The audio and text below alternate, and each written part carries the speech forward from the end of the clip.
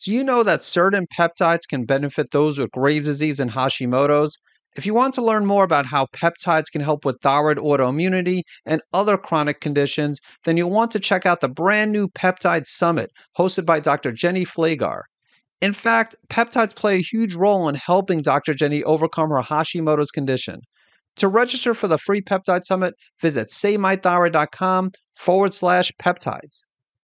Hey, this is Dr. Eric, and you may or may not know that when I was diagnosed with hyperthyroidism back in 2008, I chose not to take antithyroid medication. However, this doesn't mean that there isn't a time and place for taking medication, and there also is a time and place for taking herbs such as bugleweed. In this episode, I'll be discussing conventional symptom management options such as antithyroid medication, and in the next episode, I'll be diving into the natural agents. And so let's get started. Welcome to the Save My Thyroid podcast, hosted by Dr. Eric Kosansky. To stay up to date on the latest thyroid health-related topics, make sure to subscribe on your podcast player. And to get your free thyroid and immune health restoration action points checklist, visit SaveMyThyroidChecklist.com. The following discussion is for educational purposes only and is not intended to diagnose or treat any disease. Please do not apply any of this information without first speaking with your doctor. Now, let's head to the show. Welcome to the Save My Thyroid podcast. So over the next two episodes, I will be discussing both conventional and natural symptom management tips for those with hyperthyroidism.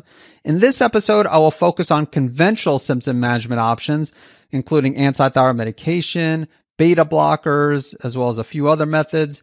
And then in the next episode, I'll focus on natural symptom management options, including taking herbs such as bugleweed and motherwort and other natural agents such as L-carnitine. Now, you might wonder, why am I discussing symptom management in the first place? After all, the goal is to save your thyroid. And whether you're taking antithyroid medication or bugleweed, these are just masking the symptoms, correct? Yes, that is true, but you also want to be safe while addressing the cause of the problem. So if someone is taking, if a patient of mine chooses to take antithyroid medication and or a beta blocker, I'm fine with that. If someone is going to take a natural treatment approach completely and just take bugleweed or motherwort, of course that's fine too. But I want you to be safe while addressing the cause of your condition, and that's why we're dedicating some episodes to symptom management. So let's go ahead and dive into conventional symptom management tips for hyperthyroidism. And we're going to start off by talking about antithyroid medication. And this includes methimazole, brand name Tapazole, PTU, carbimazole. Typically, carbimazole is used in other countries, and carbimazole converts into methimazole. Although I will say in other countries, they also will use methimazole and PTU. And so antithyroid medication blocks the formation of thyroid hormone, and the dosage varies depending on the person, of course. Some people might start out with a high dose, such as 40 to 60 milligrams, and other people will start out sometimes with a lower dose. So frequently it'll be higher dose, but there are some people that start with only 5-10 milligrams. What happens sometimes is a person will start with the real high dose, such as, let's say, 40 milligrams, and they'll become hypo. And so the doctor might panic and then reduce the dosage dramatically to 5 milligrams. So again, it varies. Some people will be starting with 20 milligrams. And so methimazole works by inhibiting the enzyme thyroid peroxidase, and this plays an important role in thyroid hormone formation. So PTU is also a popular option, although not nearly as popular as methimazole, and one of the reasons is because it puts more stress on the liver. So PTU not only inhibits the thyroid peroxidase enzyme, but also inhibits the enzyme 5-deiodinase, which is involved in the conversion of T4 into T3. And the PTU dosage varies between typically 100 milligrams and 300 milligrams per day. So carbimazole, again, this is more commonly recommended in other countries, and it converts into methimazole. And the dosage can range from 5 milligrams to 40 milligrams. So, of course, 40 milligrams would be for more severe cases. As far as antithyroid medication side effects, there could be numerous side effects. Unfortunately, it is common to have side effects when taking antithyroid medication. So a number of people will experience elevated liver enzymes. Sometimes it'll cause depression of the white blood cells. Some people will experience skin rashes, itching, nausea, sometimes joint and muscle pain, dizziness. Some people experience hair loss. That could vary. Some people will experience hair loss just by being hyperthyroid, and when taking anti-thyroid medication, the hair loss might improve. But then there are some people who don't experience hair loss until they actually take the anti-thyroid medication. Headaches also are a potential side effect, a potential symptom of taking the anti-thyroid medication. So now let's go ahead and talk about beta blockers. So beta blockers mainly help with the cardiovascular symptoms associated with hyperthyroidism, although some beta blockers can also inhibit the conversion of T4 to T3. So beta blockers work by binding to beta adrenoreceptors, which are also known as beta adrenergic receptors. And beta adrenergic receptors bind both epinephrine and norepinephrine, which in turn play a role in myocardial metabolism, heart rate, and systolic and diastolic function. So while healthy levels of epinephrine and norepinephrine are important, in hyperthyroidism, these levels are increased, which is what causes the elevations in heart rate and sometimes blood pressure. So not everybody experiences an increase in blood pressure. So when I dealt with Graves' disease, my blood pressure was fine, but I definitely experienced an elevation in my resting heart rate, which is how I first learned that I had hyperthyroidism.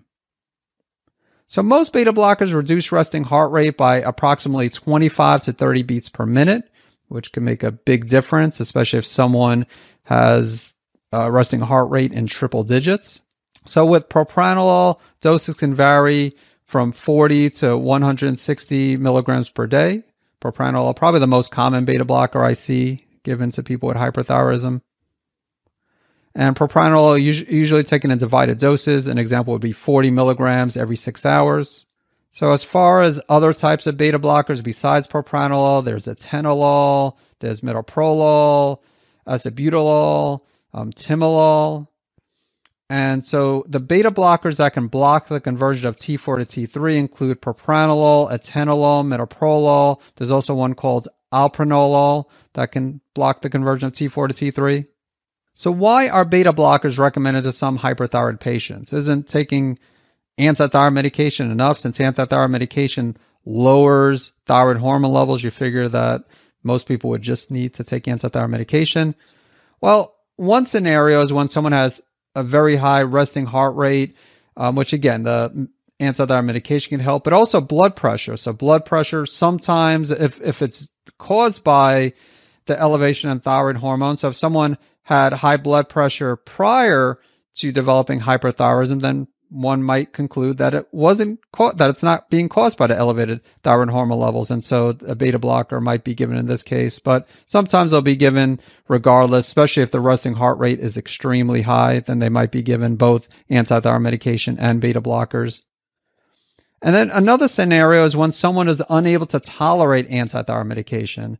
So maybe the person was given methimazole and they didn't do well on the methimazole. They experienced some of the side effects I mentioned earlier.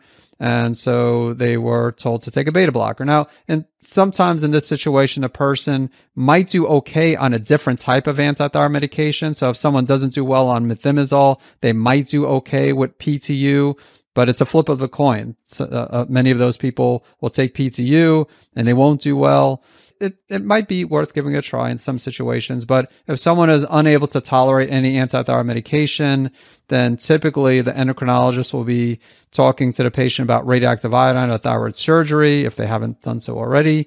And if the person doesn't want to receive radioactive iodine thyroid surgery, then the endocrinologist may say, okay, well, for now, let's just take the beta blocker. And then scenario number 3, when someone is planning on receiving radioactive iodine, they will typically be given a beta blocker. And also when someone has subacute thyroiditis. So subacute thyroiditis, usually caused by a virus, sometimes a bacteria, but this is a transient or temporary state of hyperthyroidism. And so most doctors, if they diagnose someone with subacute thyroiditis, they won't want to give anti-thyroid medication, not only because it's temporary, but because it's quite common for people with subacute thyroiditis to eventually become hypothyroid. So the last thing they want is to someone to be on anti-thyroid medication, and then a month or two down the road, or maybe a few months down the road, they become hypothyroid. And then at the same time, they're taking anti-thyroid medication. So they might give a beta blocker instead. As for side effects of beta blockers, some of the common side effects of beta blockers include drowsiness, fatigue, dizziness, weakness. There are other less common side effects, which include dry mouth, dry eyes, dry skin, sometimes diarrhea, nausea, vomiting, cold hands and feet. Some people have also reported a decreased sex drive, shortness of breath, as well as sleep disturbances. Also, it's important to mention that certain beta blockers can inhibit the production of coenzyme Q10 or CoQ10. And this includes propranolol and metoprolol. So if you're taking one of these beta blockers, you might want to consider supplementing with CoQ10. And CoQ10 has many important functions, but it's probably most well known for its role in mitochondrial health. And mitochondria, these are the energy powerhouses in our cells. So, and as a result, if anyone is taking propranolol or metoprolol, might want to consider taking, I would say, 100 milligrams to 200 milligrams of CoQ10 in the form of ubiquinone, or you could take ubiquinol, but if you take ubiquinol, you won't need as high of a dose. Now I'd like to discuss low-dose naltrexone or LDN. So naltrexone is an FDA-approved medication. And in 1985, Dr. Bernhard Bahari realized that it can modulate the immune system. And LDN can benefit autoimmunity as well as other health conditions such as cancer. And as far as LDN in the research shows that LDN might act as an anti-inflammatory agent and also can help with chronic pain. LDN can benefit those dealing with the pain associated with fibromyalgia and can also be helpful for some people with gastrointestinal disorders, such as SIBO, small intestinal bacterial overgrowth. It is commonly recommended as a prokinetic for people with SIBO. LDN might also help some people with active Crohn's disease. And then it's also worth mentioning that if low-dose naltrexone is effective in someone with hyperthyroidism that is taking antithyroid medication, then the person might not need to take antithyroid medication any longer. Or maybe they'll need to take a lower dose of antithyroid medication because what it's doing, it's calming down the immune system. So this is specific really for Graves' disease. If someone has toxic multinodular goiter or a different, well, it depends. If it's Hashimoto's, that's autoimmune too. But let's say the case of Graves' disease, which is an autoimmune condition. So if LDN works, it doesn't always work, but if it does work and calms down the immune system, the person might not need to take antithyroid medication, or they might require a lower dose of antithyroid medication. You know, I mentioned earlier, not everyone does well when taking antithyroid medication. So this could be a great benefit for someone who is allergic to methimazole, or maybe not even allergic, but just has certain side effects or has elevated liver enzymes or depressed white blood cell count. Or maybe they switch to PTU and they have a similar side effect. So LDN is something that's worth considering. So again, in some cases, LDN might help someone to avoid radioactive iodine and thyroid surgery who is unable to take antithyroid medication. So you might be wondering, are there risks with taking low-dose naltrexone, taking LDN? So one risk is that LDN doesn't do anything to address the cause of the problem, but of course neither does antithyroid medication such as methimazole or PTU. Another risk is that LDN doesn't always work. So methimazole, PTU, antithyroid medication almost always works. Now, again, the problem is that side effects are common, but they usually do their job. LDN is more hit or miss. Also, it's important to mention that LDN can have a negative effect on sleep. So most people will take LDN at night, and sometimes it can cause sleep disturbances. And this many times can be helped by just taking LDN during the day, like early in the day. How about getting a prescription for LDN? Because again, you need a prescription. You can't just order it online on your own or go into a health food store, because again, it is a medication. It's just one that has less side effects, a lot less side effects than antithyroid medication. So that's why I'm talking about it here. So many medical doctors, unfortunately, they're not open to prescribing LDN, although more are open now than a number of years ago. So it's definitely worth asking your primary care doctor. What you might want to do is, if you can't get a prescription from your primary care doctor, perhaps you could contact some of the local pharmacists, even just local pharmacists like in a CVS or Walgreens or just a mom and pop pharmacist, and just ask multiple pharmacists, or at least start out with one or two and see if they know doctors who prescribe LDN. Because again, the pharmacists, of course, they're the ones that fill the prescriptions. So you would think that they would know who's writing the prescriptions, and then they could refer you to one or more doctors. But there are other options. So you might want to check out the website ldnscience.org, and you could do a search for doctors in your area who might prescribe LDN.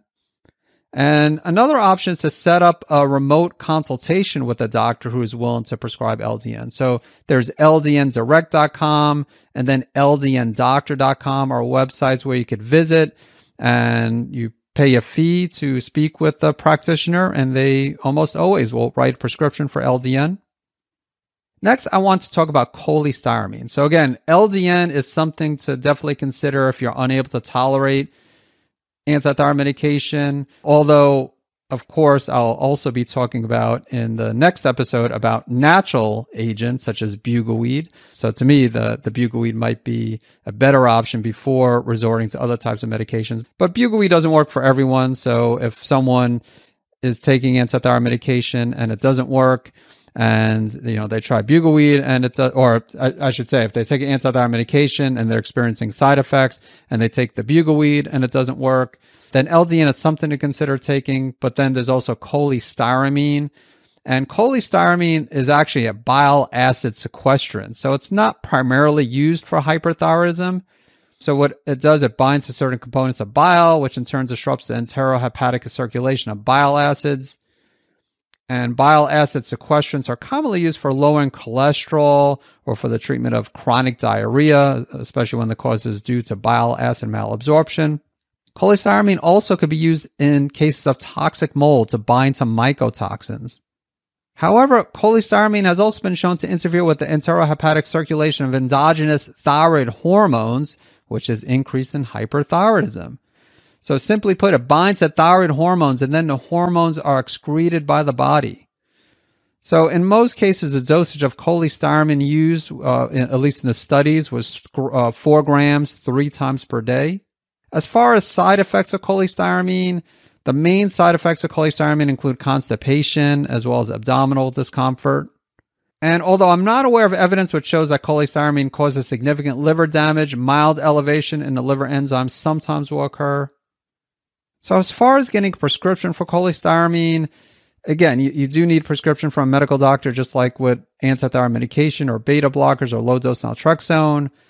So it might be challenging getting a prescription for cholestyramine. I can't say I've had a lot of patients get a prescription for cholestyramine, just a couple, honestly, up until this point. But what they did is they just spoke with the doctor and they showed the doctor the research, and there is research on there. On my website, I do have at least one article on cholestyramine where I have links to the research. Probably not a good idea to show them my article because they probably would not want to know that you're getting that advice from me. But if you show them the journal articles, which discusses cholestyramine for hyperthyroidism, they probably would be more open to writing prescription. Not that you can't tell them that you're looking to take a natural approach. That, of course, is up to you, but they usually don't want to take orders from other doctors, most endocrinologists, assuming you're working with an endocrinologist. Again, just make sure you let them know the research is from published journal articles. Yeah, so that's all I wanted to discuss with regards to conventional symptom management. So most people will start off by taking antithyroid medication. For those who choose to take medication, some people, again, won't, and we'll talk more about natural options in the next episode. But usually antithyroid medication will be the first option. Some people will be given beta blockers. But if someone doesn't do well on the antithyroid medication, and they'll be put on the beta blocker. The thing with the beta blocker, though, even some beta blockers affect conversion of T4 to T3, which is good because it lowers T3, but still it's not the same as antithyroid medication. So beta blocker is really more for the cardiovascular symptoms, and there's other risks of having elevated thyroid hormone levels, such as decreased bone density. So LDN could lower thyroid hormone levels indirectly by affecting immune system, and then cholestyramine directly affects the thyroid hormone level. So if someone, again, is unable to take antithyroid medication, and let's say the natural agents that we'll discuss in the next episode aren't too effective, then they might want to consider taking either LDN or cholestyramine. All right, so let's go ahead and summarize what I just discussed. So anti-thyroid medication is commonly given to lower thyroid hormone levels. Side effects are common, but of course everything comes down to risk versus benefits. Beta blockers mainly help with the cardiovascular symptoms. However, certain beta blockers can affect the conversion of T4 to T3. So essentially they're indirectly lowering T3 levels by affecting that conversion process. Low-dose naltrexone and cholestyramine. So these are options to consider for those with hyperthyroidism who can't tolerate anti-thyroid medication. I will mention that some people will take LDN and anti-thyroid medication at the same time because the anti-thyroid medication such as methimazole will lower the thyroid hormone levels, and then they might still take LDN to modulate the immune system. On the other hand, if someone is on anti-thyroid medication and it's working fine and they're not having any side effects, then there's really no sense to add cholestyramine. And both LDN and cholestyramine require prescription. Of course, everything I just mentioned, anti-thyroid medication, beta blockers, as well as LDN and cholestyramine require prescription. And I'll be discussing natural agents in the next episode. So thank you so much for tuning in. And speaking of the next episode, I look forward to hopefully catching you on the next episode.